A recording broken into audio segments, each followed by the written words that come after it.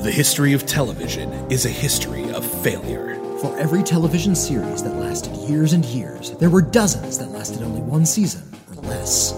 But did they deserve to die? Or were they canceled too soon?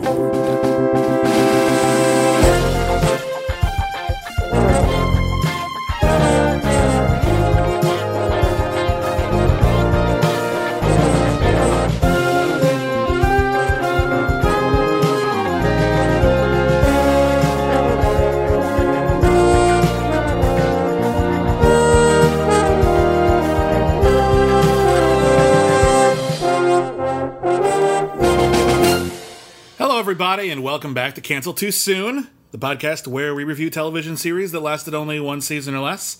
My name is William DeBiani. I'm a film critic for The Wrap and IGN, and critically acclaimed, and everybody calls me Bibbs. My name is Whitney Seibold, and I am a man about town. Ladies' man, man's man about town. All of those things. Thank you, Down with Love. Ladies want to be me, and men want to be with me, and vice versa. And cats like to snuggle. Cats like to snuggle with me. This is a weird episode of Canceled Too Soon because of timing. Every episode in November in Cancel Too Soon is part of our Marvelous Month of Marvels, and we are only reviewing failed television series based off of Marvel Comics. And this week, we lost the patron saint of Marvel Comics, Stan the Man Lee, who created or co-created most of the great characters that we love and that we're talking about this month. Vibrant and making con appearances, greeting fans and talking to people up to the end. He died at the age of 95. Mm-hmm. Always gregarious, always likable. Did you ever get to meet him? I didn't get to. I saw him walk past me once, but he was being mobbed, and I wasn't going to join the mob. I didn't want to be that guy. I met him 3 times. I interviewed him twice on like red carpets and things, and he was very nice. Yeah. Just polite and very supportive. How are you doing there, true believer? He was like a kids show host. Like, he just makes me really happy to talk to him and be excited about the comics that he loves.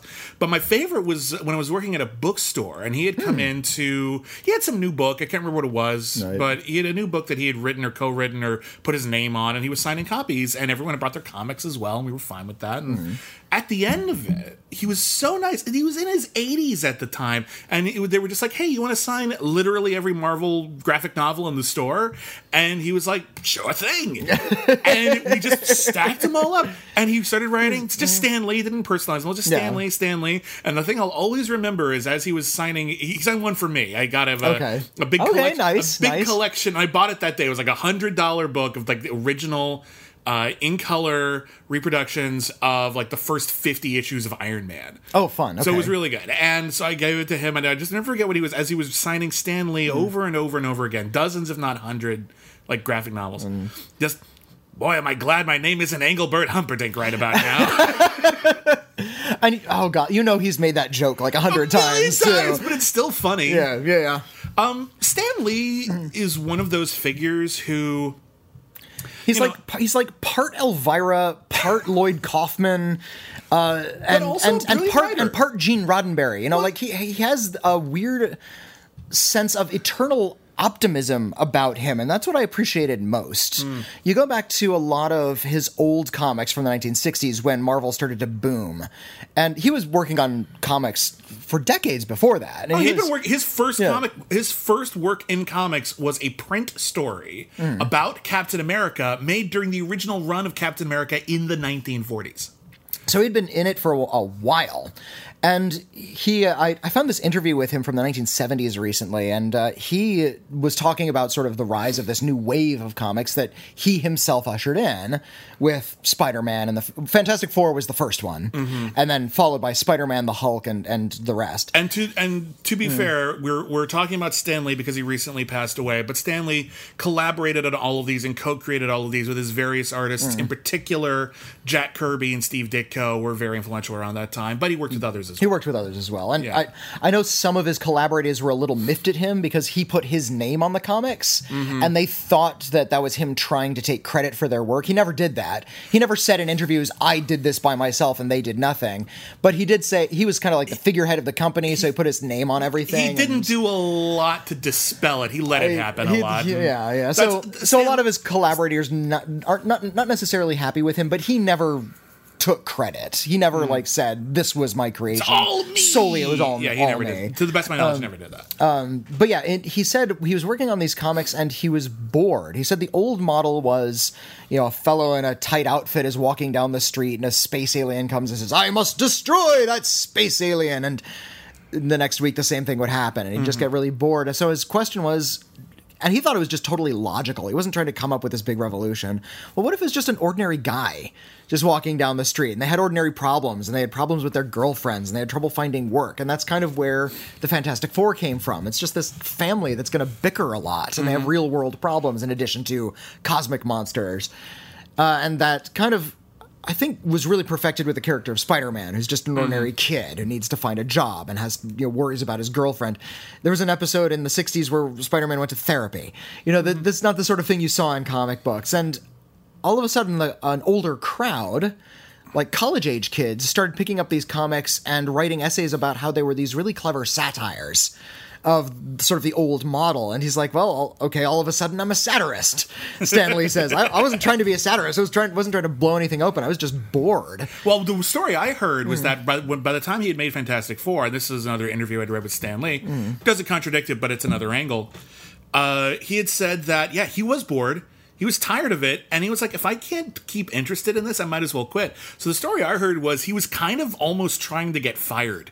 He was like, I'm going to break every rule in the book. I'm going to have a superhero who is physically repellent. I'm going to have superheroes who don't have secret identities. I'm going to have superheroes who are part of a family, who have normal names. I'm going to I'm just going to do everything just to keep it interesting for me. Yeah. And if they don't like it, they can fire me, and I'm done. And I tried, and if they like it, cool. And it ended up being the biggest deal ever, as we talked a little bit about when we talked about The Thing. Can you imagine if the Fantastic Four had tanked, what the world would look like today? It'd be interesting, and I think Stan Lee doing greeting cards or whatever he was. I mean, listen, Superman and The Flash and Batman and Wonder Woman, they were still selling comics at that time, but, as we talked about when we did Tales from the Crypt on our other podcast, Critically Acclaimed, the 50s were not the biggest decade for superhero comics. Other comics were really grabbing people's attention, and I wonder if without Stan Lee pushing the medium really, really far and forcing DC to take notice and start competing and up their game and get more ambitious, would superhero stories have become such a dominant medium even in comics? No, they wouldn't have. I think they would have. I think they would have slid off to the side of it. It's possible someone else would have redefined them, but They didn't. It was Stan Lee. It would have stayed sort of a cult appeal. But yes, and Stan Lee also had that wonderful talent of promotion. He would self-promote. He would interact with fans. He came up with his own strange patois and his own catchphrases that he would write. Enough said, Excelsior. Excelsior. I love Excelsior. It means onward and upward to greater glory. Right. It's a great thing to yell. Excelsior. It's a very positive thing to yell, and it sounds so classy. Thanks for reading True Believers. He called everybody True Believers, which I thought was really great. Do you remember the Mighty Marvel Marching Society? Vaguely. That was like one of the earlier, maybe not even earlier, this could have been as late as the 80s, but there was like a fan club, the Marvel fan club. Oh, I remember Stan's soapbox, which was a part in every comic book had like a letters page, but it would also have just sort of updates from Marvel. We're announcing a new comic book series. It was just like a page of little blurbs, but in those blurbs there was almost always Stan's soapbox, and it was just this little tiny editorial, and it was usually him saying something super positive. Yeah. About like why stories need to have meaning and how these stories affect us and why we love these characters, and it was really inviting. The Marvel bullpen was treated not as this like alien thing where just like these mystery people make all the good stuff and it's untouchable and grand. It was, you could come in and join us. This place is cool. We got John Buscema like throwing darts over here, and we got like John Byrne is like all crotchety in the back, like playing tiddlywinks. I don't know what they're doing, but like it seemed like a good place to be. It's like Mad Magazine, but less insanity. And as his sort of career ground on, his beliefs started to go into the comics, and this is where sort of his idealism, I think, really bolstered what he was doing. Because even if he was a great salesman, even if he was selling these books, they wouldn't, I don't think, have had the legs they did if they didn't have kind of an idea behind them, beyond that just ordinary people with powers. And I think that's the remarkable thing when you go back and read those comics, because the actual storytelling of early comics today seems really kind of clunky and really forthright. Stagey, theatrical, very, which I like, but, in an objective sort of way. Yet nowadays comics are they're still grand and beautifully illustrated, but they're portrayed a little bit more naturalistically in terms of just the way that the story gets conveyed. In Stan and Jack Lee's and everyone else's Stan the Man, in that time everything was really just very, very spoken aloud, very on the page.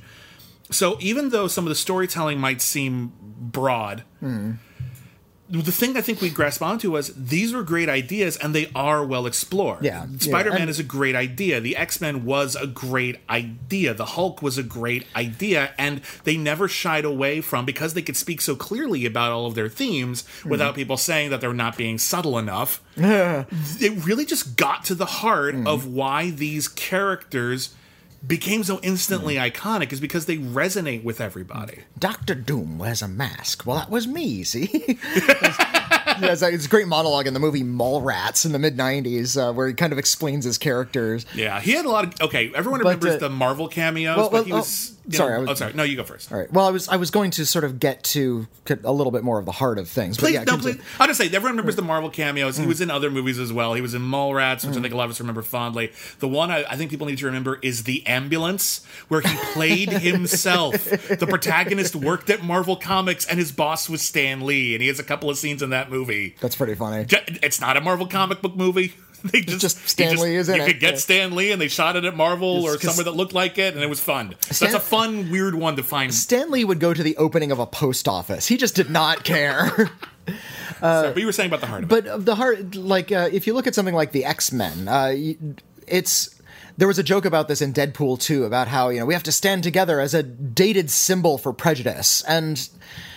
Okay, in Deadpool 2, you can be kind of snarky about that. But in the 1960s, this was kind of an interesting concept to fold into superhero comics for a young audience. How they were using mutants as a very direct parable for prejudice out in the world. And if you read all of his books, you'll see Stan Lee, in his own sometimes awkward way, really trying to fight prejudice and promote diversity. Yeah, his comics were really socially relevant at the time. Yeah, they were. He was very blatant about it. Okay, he's introducing. Okay, I'm going to have a black superhero.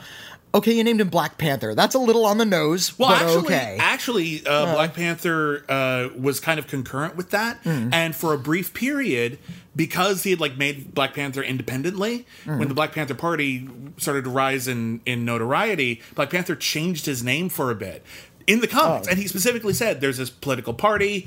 I don't necessarily disagree with them, but I'm not affiliated with them, and I don't want to confuse people, so I'm changing my name." And then he changed it back because no one cared.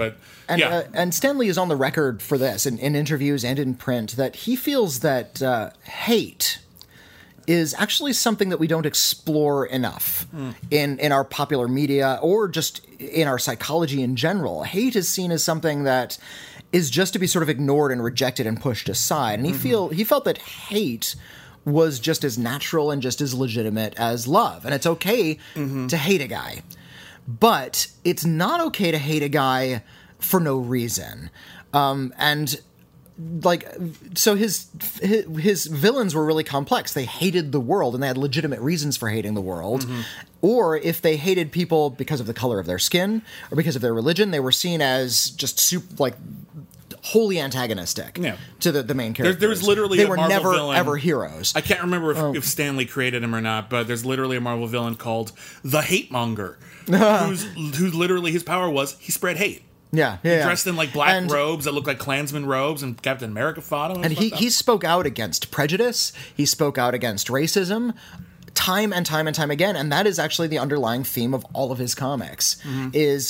It's okay to be a complex person, but never ever feel prejudice. Again, don't ever prejudge someone, because that's what makes you into a villain. And I appreciate that he was really articulate about how he was thinking about the things he was putting into his comics, even though sometimes it didn't seem like it. Yeah. Because a lot of his projects were wild and strange, and he was just sort of throwing things off the top of his head. He came up with some really dumb ideas. Yes, he did. But he came up with so many good ones, or Co came up with them. And he was also and he was also about diversity. He was always trying to include international cast of characters. In 2011, and I only learned this after he died, somebody brought this up, he created, for an Indian comic book company, a character named Chakra the Invincible, which I had never heard of. And Chakra was an Indian boy who had a magical stone that opened his chakras and gave him superpowers. Oh, that's cool. And so he's paying attention to other cultures and trying to distill that into kind of a costumed vigilante ethos. And it's not the most graceful way to explore that, but it's a great way to make it exciting for young children. And I think that has been his goal this whole time. Yeah. Is to spread open-mindedness and love and diversity into the world, and I think he was successful. Do you have a favorite Stan Lee comic book? Like an issue that springs to your mind? Well, by the time I was collecting comics, he was sort of in and out. He wasn't really at Marvel too much anymore. But did you read any of the old stuff? I went back and I read some of the early Fantastic Fours, the ones he did with Jack Kirby. And first of all, Jack Kirby's art is like bold and strange and wonderful.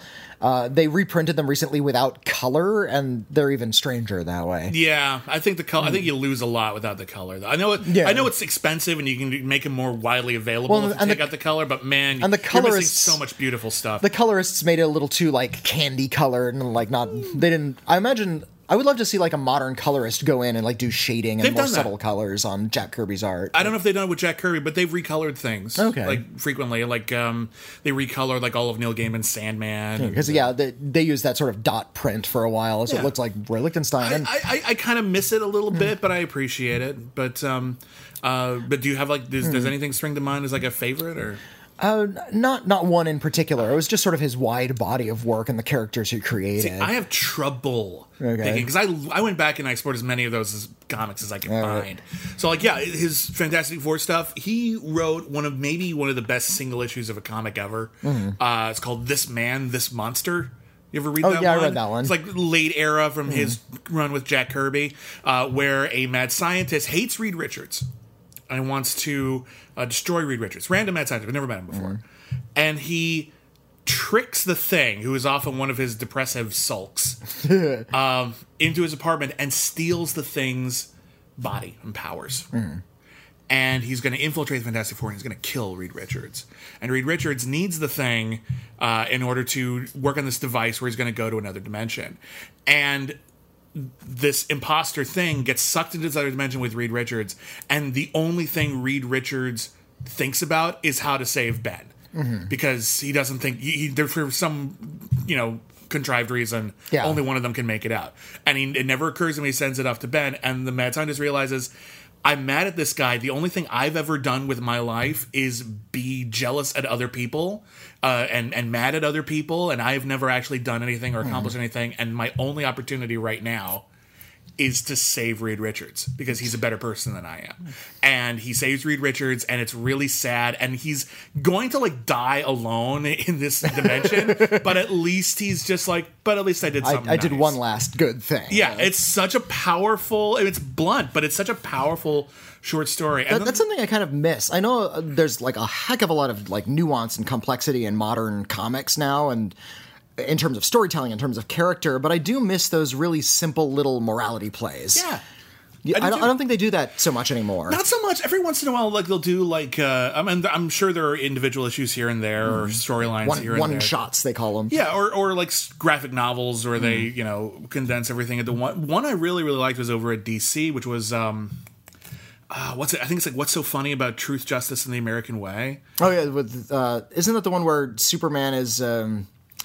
He was raised in communist Russia? No, that's Superman Red Son. That's a good one. But the one I'm thinking of is there's a story, and it's in continuity, where Superman runs into a new team of superheroes who were inspired by Superman but are now their own thing. But their whole thing is they represent this new era of comics where superheroes kill.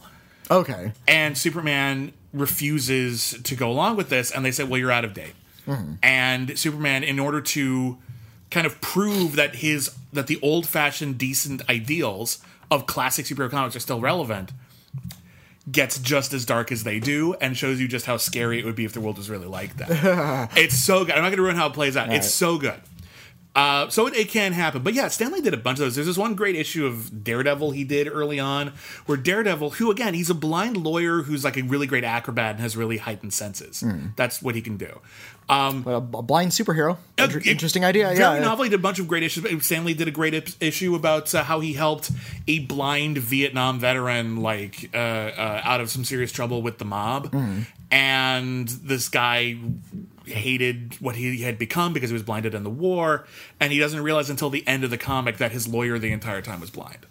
And all of a sudden he's like, oh god. So but like there was another issue of Daredevil where the Submariner, back when he was kind of a villain, back when he was like a quantity at Marvel, like nobody talks about the Submariner anymore. Nobody's clamoring for a Submariner feature film. He got subdued, but he was decided, I'm going to destroy all the humans. I'm sick of all this crap. So he just gets up and he just walks onto the beach and starts just plowing through New York City. I guess all the other superheroes are busy, so like he's like breaking buildings and stuff like that. And Daredevil, again, a guy. Like, he's not super strong, he doesn't have super density, he has no healing factor, he's just a guy with good senses, and he's an acrobat.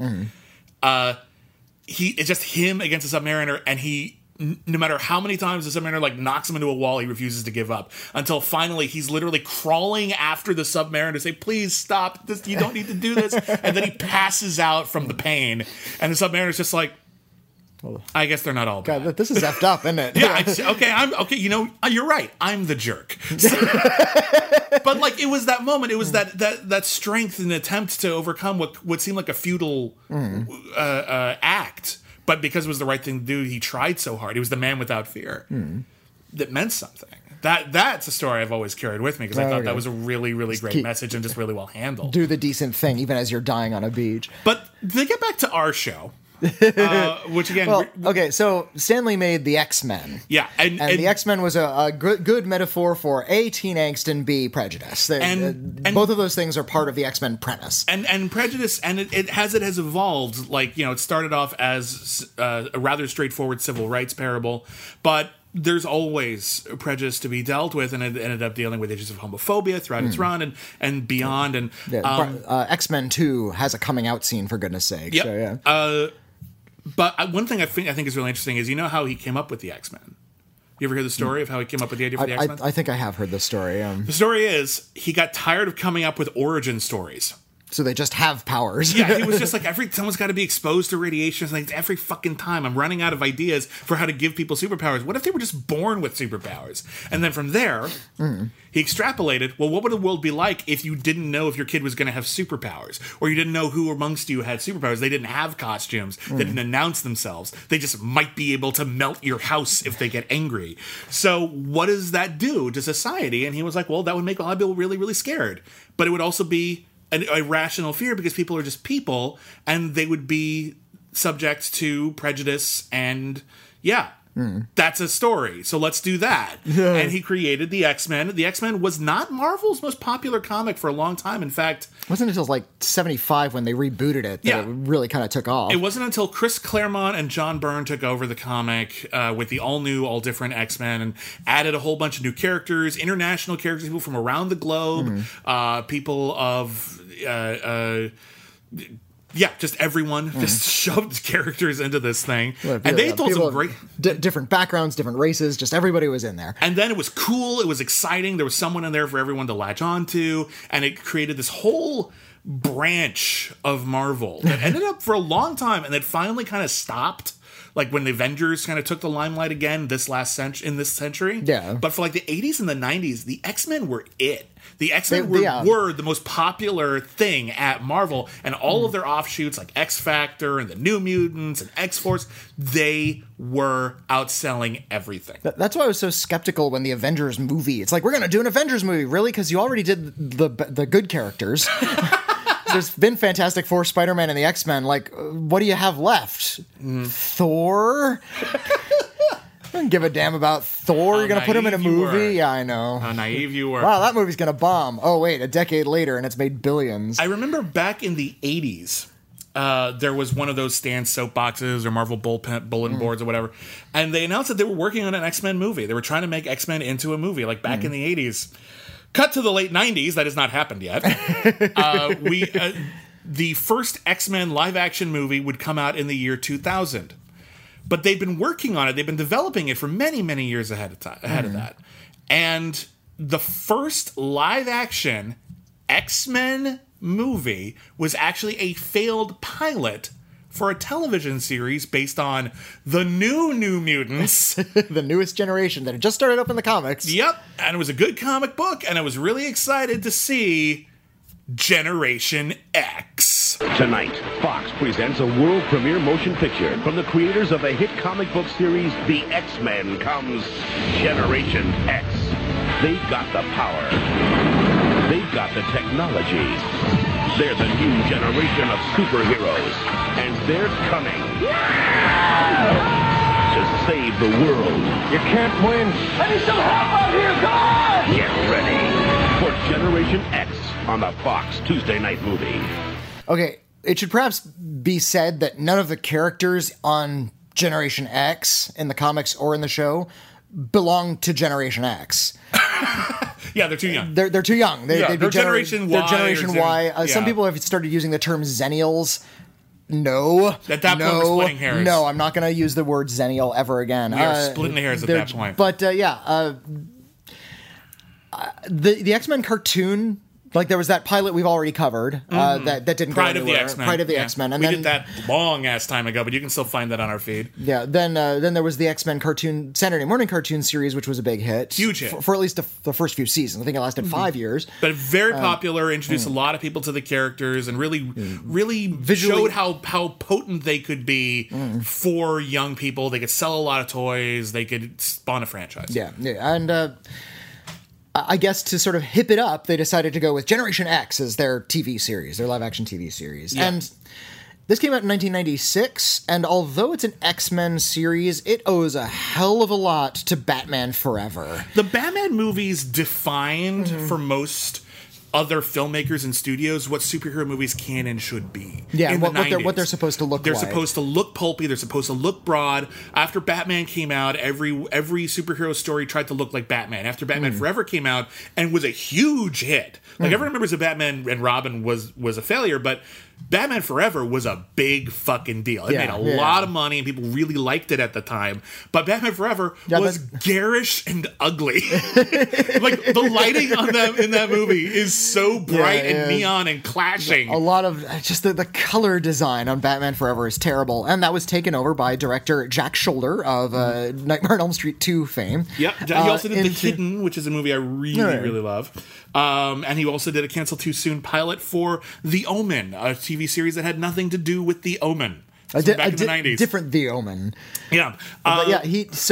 Every shot in Generation X is like maybe a Dutch angle, or there's some weird bit of green lighting peeking, especially with the bad guy. And the bad guy is Russell Tresh, played by Canadian National Treasure Matt Frewer. Best known as Max Headroom, but he's been in everything. Doing his best Jim Carrey impersonation. The bad guy is not a character from Marvel Comics. I think they loosely based him off a villain called Mastermind, who could get into your head and your dreams or whatever, but he's not from the comics. He is Jim Carrey's Riddler. He works at a corporation. Edward Nygma from Batman Forever. He's a manic, obsessive mad scientist type, who develops a new technology that can get inside people's brains and suck them out or whatever, and his boss doesn't trust him anymore, so he kills the boss and goes off and becomes a supervillain. It's so Batman Forever. It is like exactly like Batman Forever. Now, to Matt Frewer's credit, he does everything he can with that. He does everything he's overacts. asked to do. He's having a wonderful time. He has really weird line readings. He's just a delight to watch. He's always fun. Even if he's reading really stupid dialogue, he's finding a way to make it fun. But the protagonists of the show are Generation X. That's the name of the super team. In the comics, they've been introduced relatively recently at the time.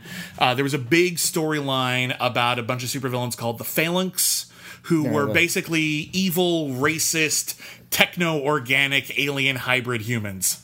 It was weird. Wasn't Warlock one of those things? It was Warlock was species, right? Okay, so not back in- Adam Warlock, No, but the X-Men Warlock. There's two Warlocks in Marvel. I'll take it further back. All right. Back in the New Mutants, there was a character called Warlock who was part of an alien race called the Technarch.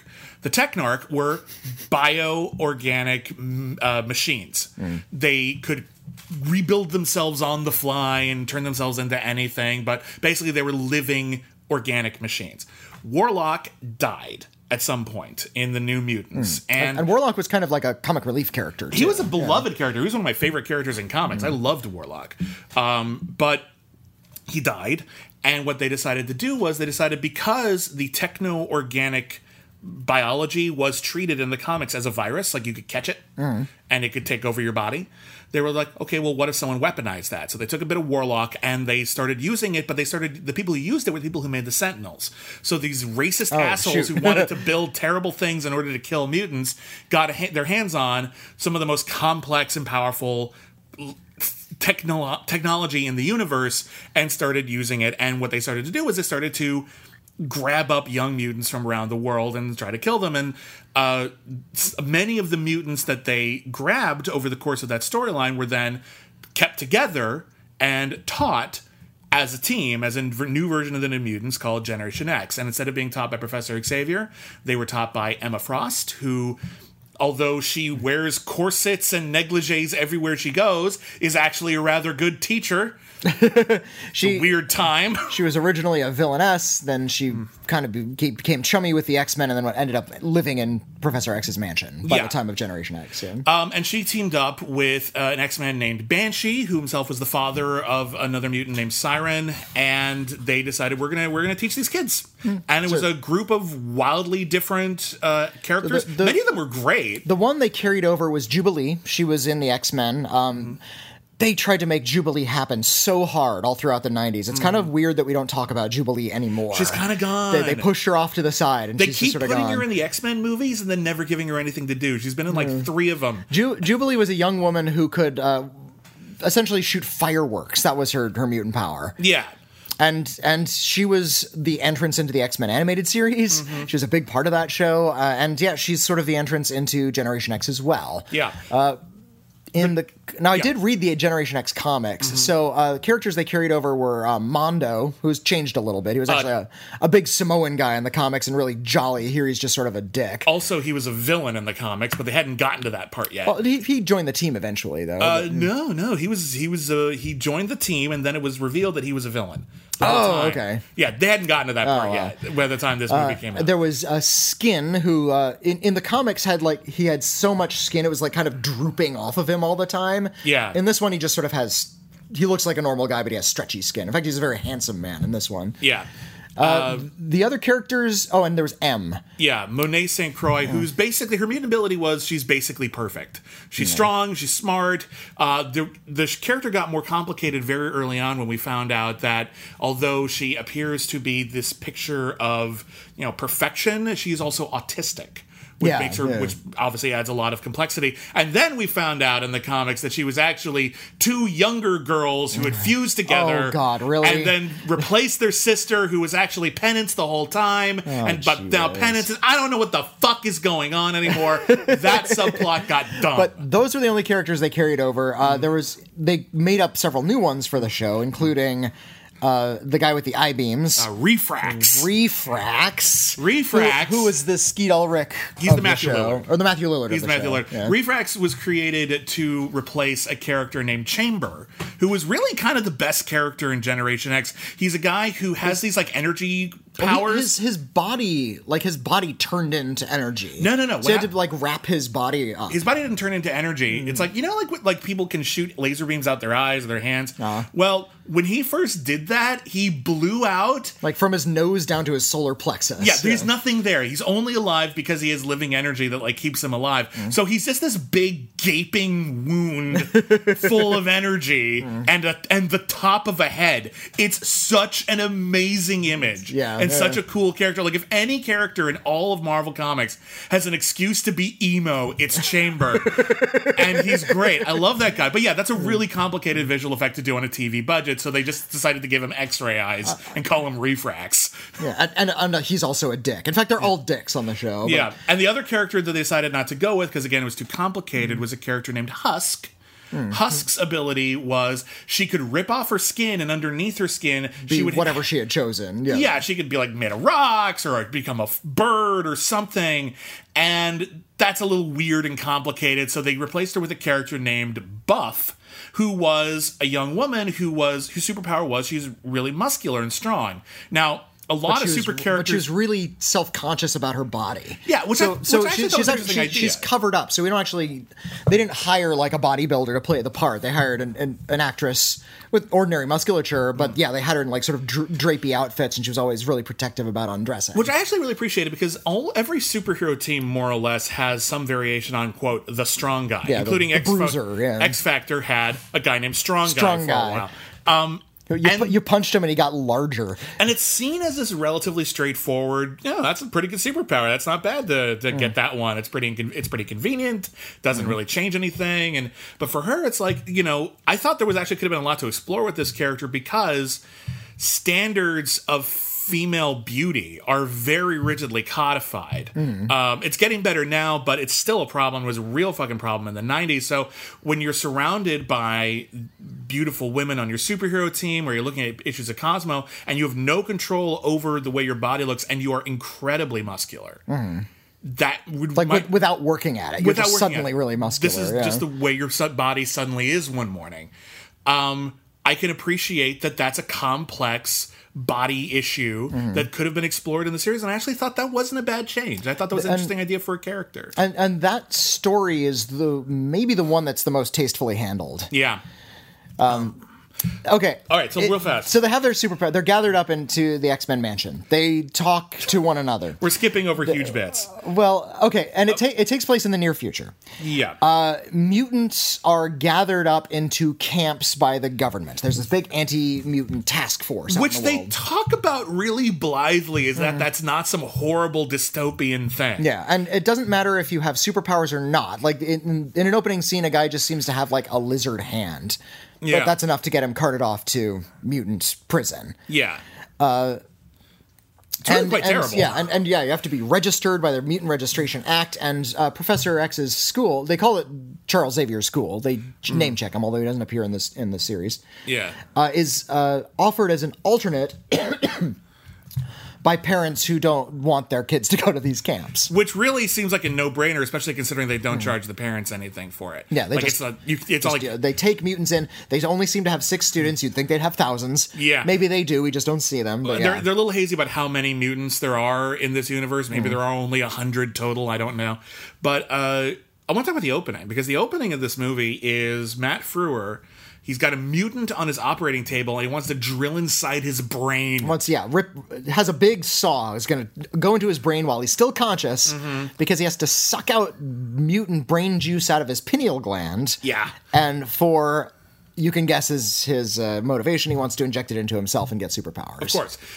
He is stopped at the last minute by Emma Frost. Like the bone saw is getting closer to the head and stop. Yeah. Emma Frost comes in with the police to put a stop to this, and things are so fucking bad in this country at this point in the show that when the police come in, they stop it. But their solution is that mutant has to go into a camp, and the only thing Matt Frewer is guilty of is letting down his employer, so he's fired. That's it. He should be in jail for the rest of his life. But it's just corporate malfeasance as far as they're concerned. Such a horrifying undercurrent, and they do not talk about it enough. It's a really cynical background. Emma Frost, by the way, is played by veteran soap opera actress Finola Hughes. Mm-hmm. She was in General Hospital for a long time, but she was also part of 2 of the most notorious films from the 1980s. She starred in The Apple. That's right. and Staying Alive. She was only a dancer in The Apple. She didn't have like a role. She was in it though. Yeah, she co-starred in Staying Alive. And I actually like her in Staying Alive. There's one shot of her in The Apple, and it's recognizable. Hey, it's Finola Hughes, and that's it. That's all we get. Yeah, she's the co-lead in Staying Alive, which is the sequel to Saturday Night Fever. That was a huge hit, but nobody likes it anymore. I like that movie fine, and I think she's really good in it. So she's a good actor.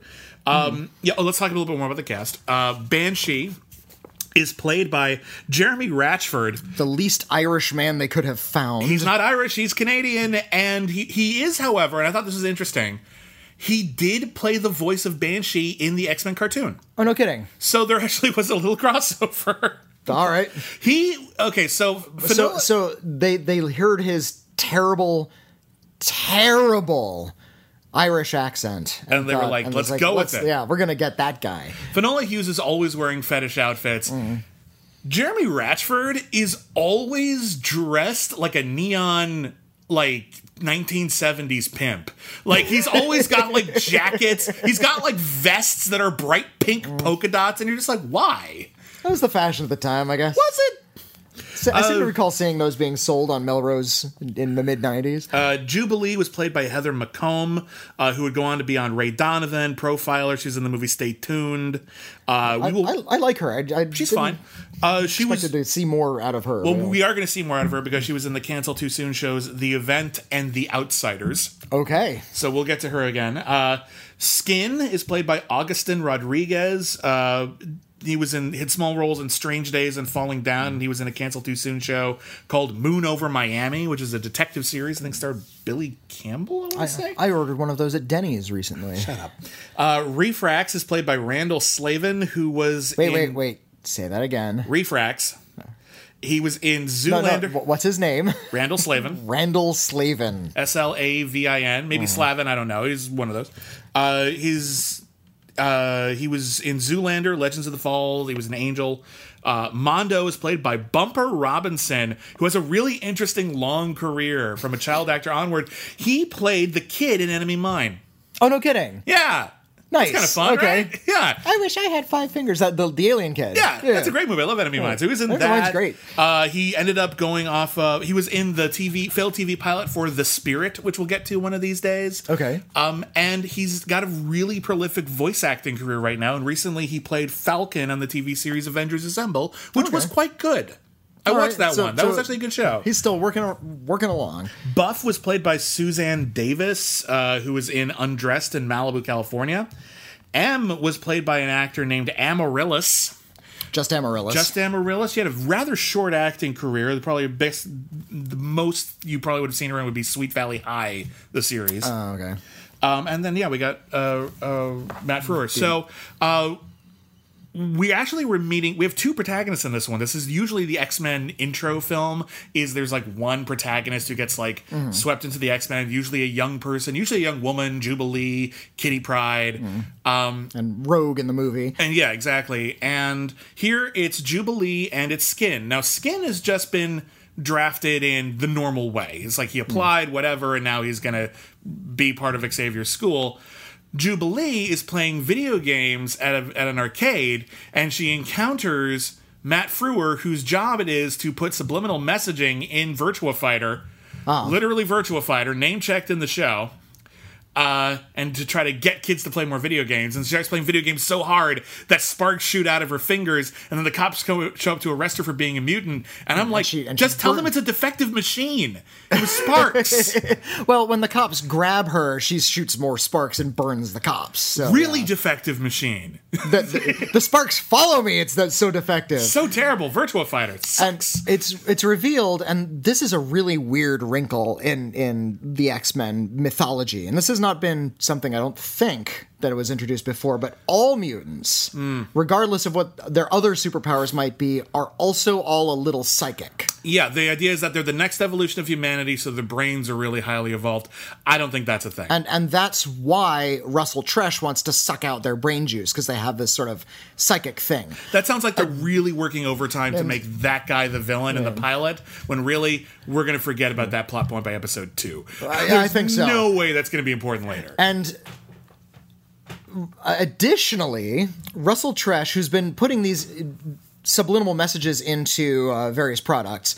The three that are name checked are Virtua Fighter video games, lipstick, and cigarettes. One company makes all three of those And things. I think the cigarettes are named like Coffin They're Nails. called Coffin Nail cigarettes. Yeah, well, And I truth think in advertising. And the lipstick was Slick Lips, because that's sexy. And Kiss me. Whoops. Just slide right off. Fall to the ground. Oh my God, there's our slick. Holy crap. like people just coated in oil trying to kiss. He's been using a machine that he invented with Emma Frost years ago that can infiltrate people's dreams and implant subliminal messages, forcing them to buy. So it's Dreamscape. It's Dreamscape, fine. It's also revealed, a la The Lawnmower Man, that dreams are not just things that are in your subconscious. It's actually you going to another thought dimension. You're like going into Plato's realm of ideas. You're going into Freddy Kruegerville.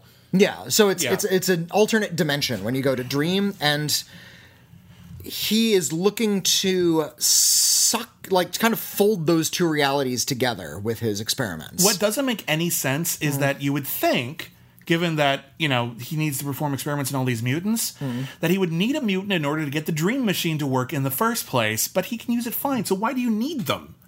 It works fine. You built the machine. It's fine. I'm not exactly sure. He uses the machine to infiltrate the mind of everyone on the board. And the idea is that he's still working for this company, ostensibly legally, because no one's actually made a law that says you can't control someone's mind. And in order to prove to the board that his theory is true, he makes everyone fart simultaneously. You know what? That's funny.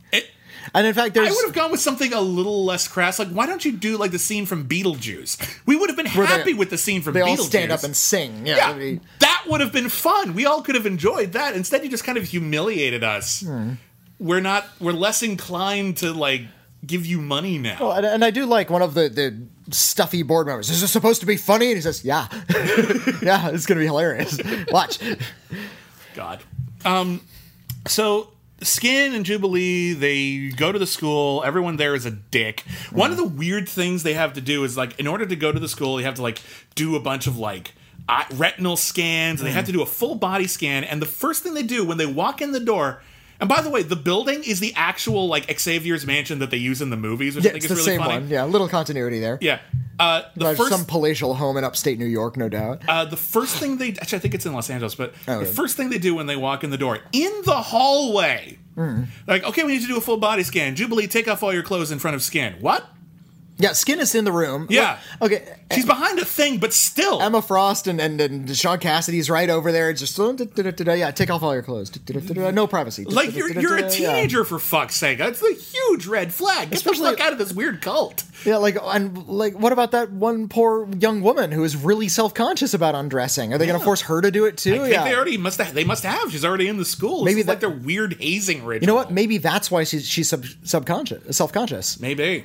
She wandered in. It's I'm okay with my body. I'm good. And she takes it off and goes, "Oh my God, look at your body. I'm going to poke at it." And it's Jesus Christ, you man. horrible woman. Why would you do that? She used to be a villain. Yeah, she did. So they meet the other kids. The other kids are all jerks. Buff to a lesser degree, but they're all jerks. And then they start taking classes, and their classes are all kind of useless and lame. We want you to learn the security system at the school. Well, okay. But then, and we're going to learn about psychic dreams. On day one, have you heard of math? Why aren't we learning? This is my problem with Harry Potter. They're always learning magical history and levitation, and I'm just what's your required reading list? Do you read books? Yeah. Do you learn math? Do you learn anything about math? Well, you know what? If the rules of physics are totally different, then surely the rules of math are going to be totally different in the Wizard world, too. But they still have math, though, right? That's something they run businesses. Surely they have to have records of things. I guess they only need numbers for accounting because they have money. Yeah, they do. But they don't have physics. Yeah, so they have technology. They have cameras and things. You need some science. Where is this? It's so weird to me. always really frustrating. They So just this is the same stole. way. They stole from all the Muggles. They just ripped it off and added magic. So, in a desperate attempt to contrive their way into a storyline that can connect with Matt Frewer's, the first thing they learn is about dream projection, which of course they have a book on in the library, which of course leads them to the dream machine that Emma Frost kept in the basement for literally no reason. Even when she finds out they've been using it, she's just like, why did I keep that? That was stupid. That was stupid, Emma Frost. Stupid. But yeah, luckily Skin is also a hacker. Yes. Which is a big buzzword in the 90s. And he's able to get a key card. It's under lock and key, but he's able to find the dream machine. He wants the dream machine just so he can have wild fantasy, like live out wild fantasies. Well, there's a scene where they go to town and they like run into some townies, and the townies humiliate him, but he has a crush on one of them. So he wants to go inside her dreams and be charming and have a one-on-one with her. which is a real violation, if you ask me. You're going inside their subconscious and messing with them. Well, as far as they know, it's just a dream. It's like VR5. Yeah, but that's he VR5s them. as far as they know, it's just a dream. Does not make it any less creepy for the person who suppose knows so. exactly what they're doing. If it was somehow an accident and there's just like a mutant power and he didn't know he had it, maybe you could write off the morality. But once you know and you're consciously doing it, you're a monster. Matt Frewer shows up and says, "So, I see you like being creepy. I'm here too. I can make it extra creepy for you." And Skin says, a little more creepy would be okay. Yeah. Like, he's actually okay with it for a second. Yeah, and it goes bad, and then Matt Frewer ends up getting stuck in the dream dimension because they turn off the machine while he's in it, and he needs Skin to break into like where he's being held and let him loose. And if he tells Skin that if Skin doesn't help him, he uses these words, and it's a trigger warning. He says he's going to, quote, mind rape Skin's little sister. And then Matt Frewer licks the girl's face. This thing gets fucked up and weird in the middle. He licks a different girl's face. It's the same girl. It's the sister. It's not the sister. It says it's the sister. No, when he threatens to do harm to Skin's little sister, that's in a different scene. He licks Jubilee's face. Is it Jubilee? Yeah, he says he like pulls her really close and says, "I want you for your mind," and he licks her face there. Oh, I thought it was his. That's a different scene. But regardless, it's creepy.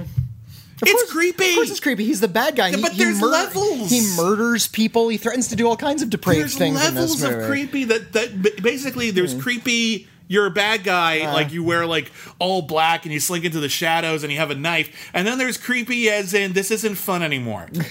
And that makes it not fun anymore. Right. That's really way over the line. Way over the line. Way over the line.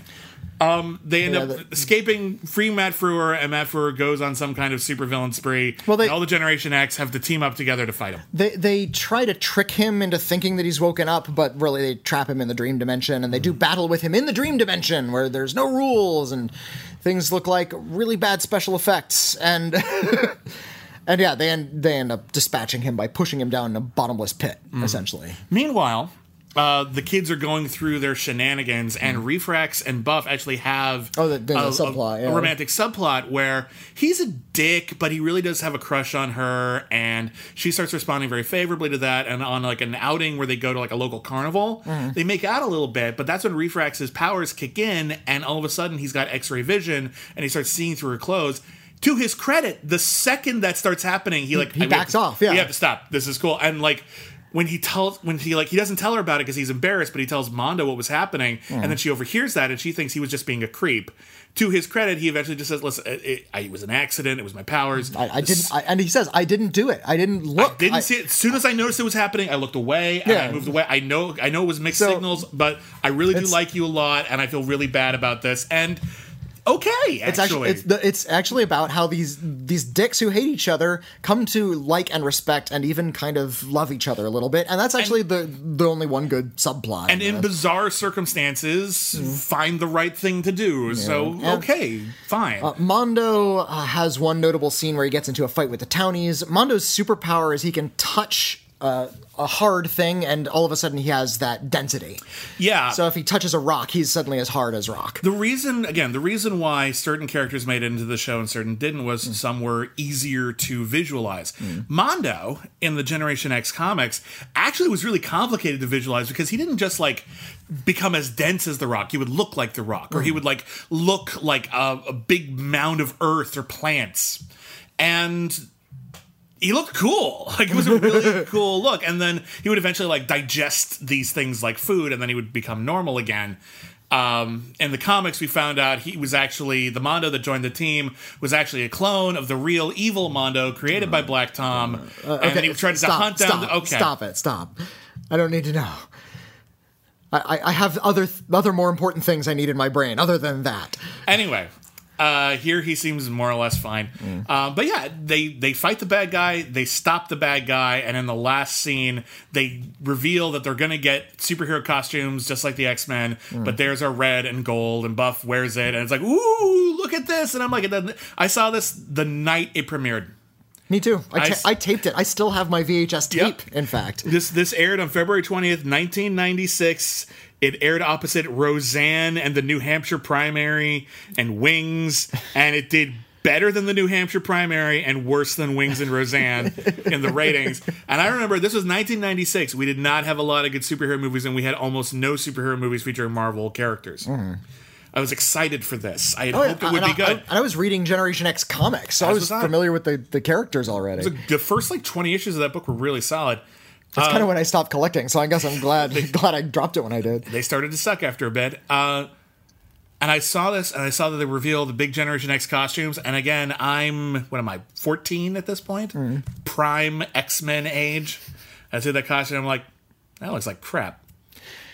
Maybe this is a bad idea. Maybe we don't need these X-Men movies. Well, and they shot it bad. Well, first of all, she has these big rubbery shoulder pads, which like football pads, and they look bad. It looks like looks like the costume's made of foam. It doesn't fit her well. Like, I think they came up with a universal outfit, and I guess that was the idea. But can you make it to fit the actress who's going to actually be wearing it? Also, the whole point is she's supposed to be super muscular, and she does not look it in that costume. That's supposed to be like a form-fitting costume. Yeah. She doesn't have that. And they shoot her from below, like from a low angle, and they backlight her. So there's this big spotlight. You can barely see the damn costume. Yep. It's probably after they saw it, they're like, what can we do to barely see this costume? Yeah, so they're either hiding how crappy it looks, which didn't work, or they're just shooting badly.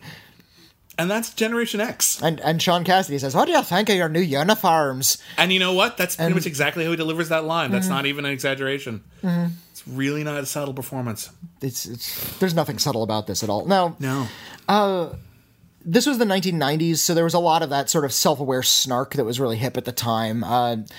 There seemed to be the trend at the time was not to invent new types of stories for the characters, but to put them in really typical types of stories and just have them comment on how tired those situations were. Yeah, that was kind of the trend at the time, and they do a lot of that in Generation X. There's a different cut of this movie that I was able to see in advance of our talking about it here. I had it on VHS. I watched it multiple times. I kind of liked it at the time, mostly just because I liked Matt Frewer's overacting. And again, at the time this came out, there wasn't a lot like it. There weren't a lot of attempts to turn Marvel Comics characters into live-action primetime shows. I thought Skin and Jubilee, were pretty interestingly characterized. They were fine. Some of the cast members acquit themselves well. In particular, I thought Suzanne Davis as Buff she was good. I think she actually brought real vulnerability to it, and I bought her character. I wish M and Mondo had something to do. M has literally nothing to do in only this. Thing she gets to do is brag about her powers, as though she's talking about, as if she's doing I don't even know what she's doing. It's just I have level 5 blank ability. And I'm I don't even know what that fucking means. I have level 5 invincibility. Well, if you're invincible, isn't there only one level? How can you be more invincible? Well, at level 3, you're only invincible. Invincible. The I gets added over time. Oh, I see. You earn each letter as you go. I don't fucking... It's like horse. If they throw things at you and they bounce off and you're unharmed, you get another letter. We're playing invincibility today. You're just throwing baseballs at me. Stop it. So, yeah... I'm glad I got to see the longer cut because they actually cuss a little bit. You mentioned that. That's so weird. When do they cuss? There's one scene after Jubilee and Skin have used the Dream Machine for the first time, and it freaked her out because she saw Russell Trash and he was creepy to her. Yeah. And he saw Russell Trash. He's like, "Oh, you're creeping on a girl. I'm a creep too." And it's like, "Oh, so they have a little bit of a kinship," and he's kind of okay with it for a second. Yeah. It's like, I saw that guy. Yeah, it was nice to me. Yeah. And they're talking about There's it. a devil on my shoulder. And they're having this conversation, and she actually says, and I'm gonna cuss here, is like, it was the scariest fucking thing I've ever seen. I cosmically shit my fucking pants. That's her line of dialogue. That's a hell of a line of dialogue. Yeah, that's it's getting like, all your swears out in one. Two yeah. sentences. It's like, Just and boom. they use 2, so if they put that in a theater, that would technically warrant an R rating, because you're only allowed one fuck in a PG-13 rated film. Yep. And it has to be a non-sexual way. They've made a couple of exceptions over the years, but it's really rare. And it's always been under appeal with the MPAA. That is their hard and fast rule, I think, to this day. Mm-hmm. That's why nobody cusses in superhero movies. Not much, no. And you can say shit once in a PG-rated film. Something like that, yeah. Yeah. And again, but it can't refer to poop.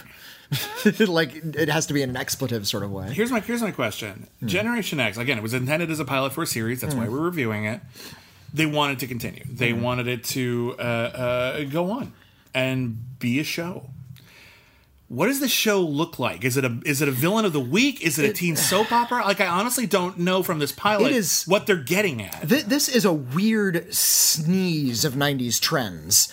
Like, they're clearly just ripping off Batman Forever. They're throwing in all of this X-Men stuff, but there's all this extra psychic stuff, and there's the dream dimension stuff. The villain is more interesting than any of the hero characters. But even the villain is kind of terrible because he's got so little to work with. They just let they just wind up whatever gear he has in the back, and they crank it as far as it can go, and they just let him play. And it's just like, listen, Matt, we know this sucks. So please entertain whatever, some people. We don't care how far you go. We literally don't care how far you go. If you think you're going too far, go a little further, because by God, this will be boring. Yeah, if they had just sort of like a stead, serious actor read that same dialogue, it wouldn't have made any sense. Yeah, and it would have been a boring show. No. Like, I still think it's a bad show regardless, but it would have been a boring show, which would have been worse. So I feel like after the pilot, they need a pilot to really establish what the hell the show's supposed to be. It's like, okay, now we know the setting and the characters, but what's your setup? Yeah, is it going to be, like you said, it's going to be villain of the week? I'm guessing, yeah. But there's going to be a villain of the week there? with like some Beverly Hills 90210 level drama mixed in between the characters. See, I think this has been the best thing you could do would have to be Dawson's Creek with superpowers, and you have like it's all at X Mansion. There's not a lot of fighting, and I think in the once the series proper begins, I think you got to expand that school, and you got to have other characters running around, just like you would in any other high school show. You just got to establish that there are more people running around that mansion, so that you can introduce other characters who are the same age as our protagonists, and you can occasionally bring them into the fold, and you can have the villain is a bully.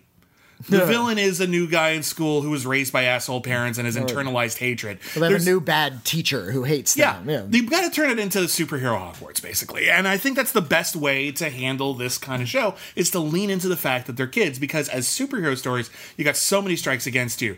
They're in high school. They're not supposed to be doing any of this stuff. There's no, like, we have a new mission. You have to go to, Madagascar and fight Sentinels. That's not a thing. That you can't do that. You're stuck here. You have to make here as interesting as you possibly can. So you need to let here expand a little bit, add to the cast, even if they just understand that there are other students there, and you can play with them whenever you want as characters. And then, that's where you live. And you can still do superhero stuff, but you gotta keep it a little bit more grounded, because the whole dream thing is so forced. It has nothing to do with anything. It has nothing to do with anything. But yeah, the dream thing is gone. After this episode, we're not going to see it. Never mentioned again. They might mention it once, and you that can would be bring Matt Frewer back as some kind of dream villain at the end of the second season, somewhere down the line. That's fine. But like the dream thing, dead. This would have been I think this would have been a better pilot if they're brought into the mansion and they're learning stuff, and the issue is the townies get whipped into a frenzy because they find out there are mutants at this school, and they realize that, they have to confront this. They can't run anywhere, that this is where they've run to. They have to stand up for themselves, and then maybe we find out that one of the people whipping the townies into a frenzy is a mutant with some psychic powers. Okay. And you can deal with like that. a villain of some kind. Yeah, like maybe it's one of the teens.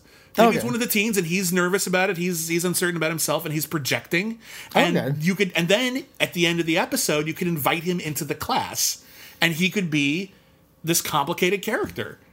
That's a good way to open it. When you have a pilot, you want the plot to revolve around what the show is about and what the characters are about. Here, the plot has so little to do with who the characters are and what the point of the show is.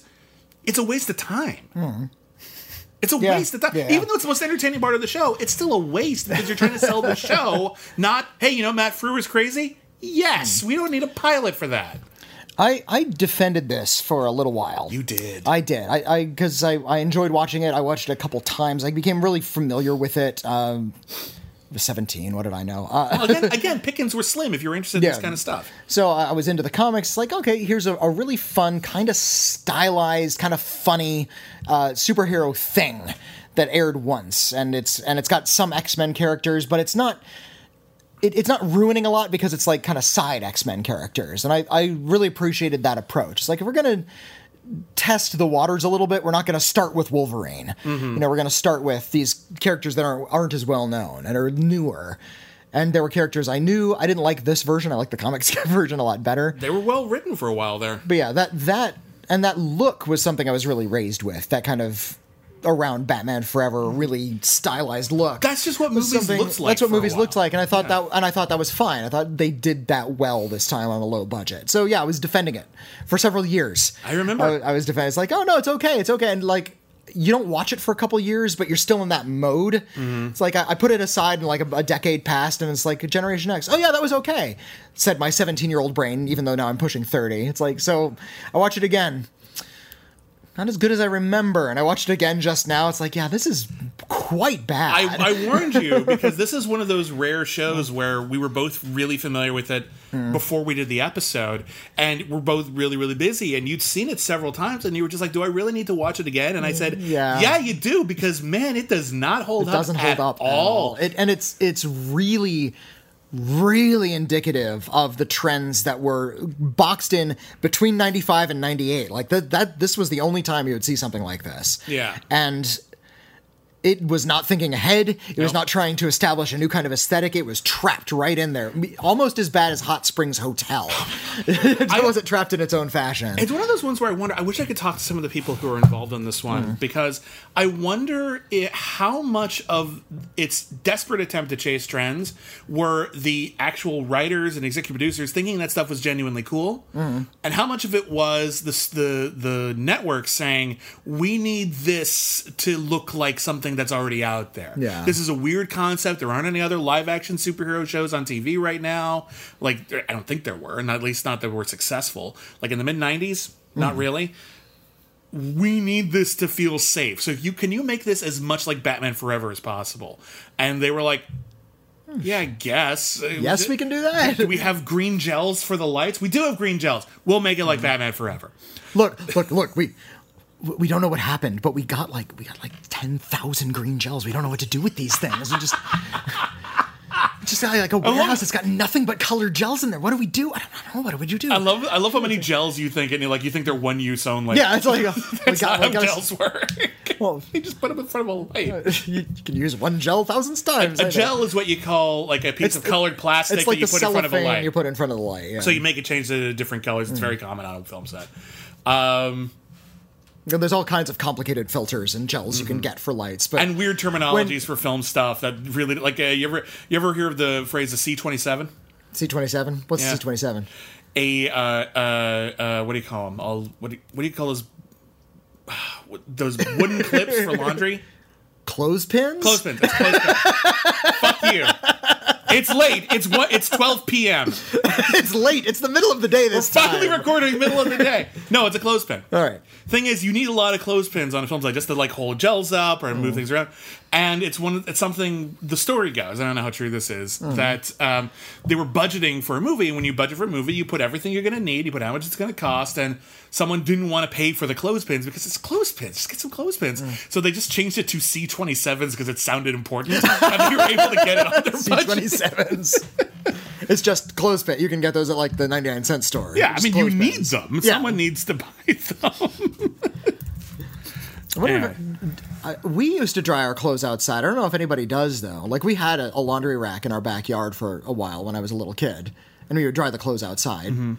They would dry a little stiff, but we did that. Sure. Do people still do that? I guess so. Sometimes. Yeah.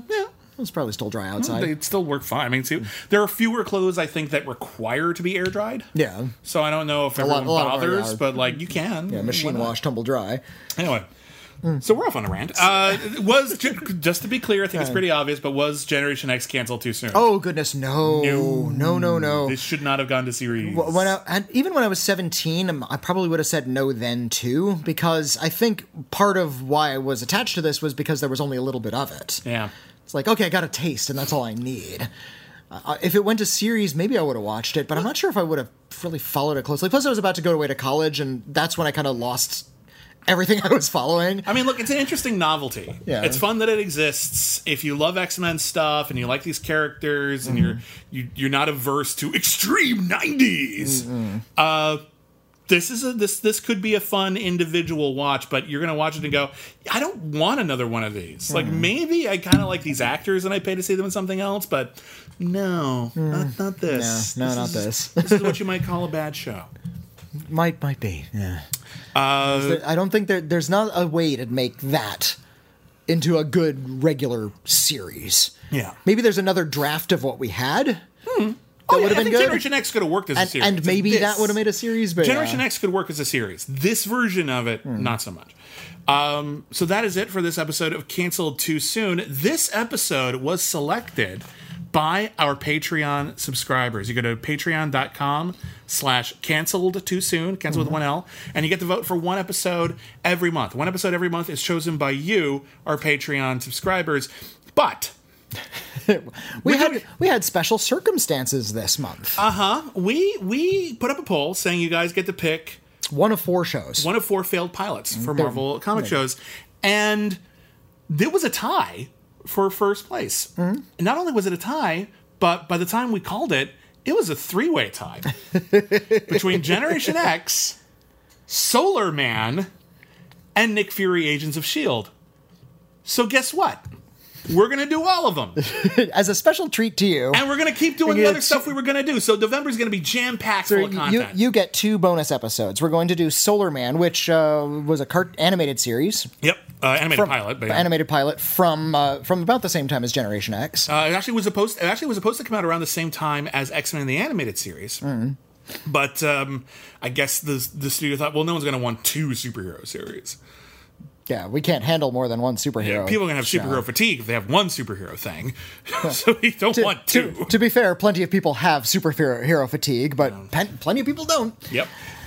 So Solar Man, give people a quick rundown of what Solar Man is, because you just watched that. Solar Man is Green Lantern, but with a yellow bracelet that doesn't just give him powers, but turns him into another character.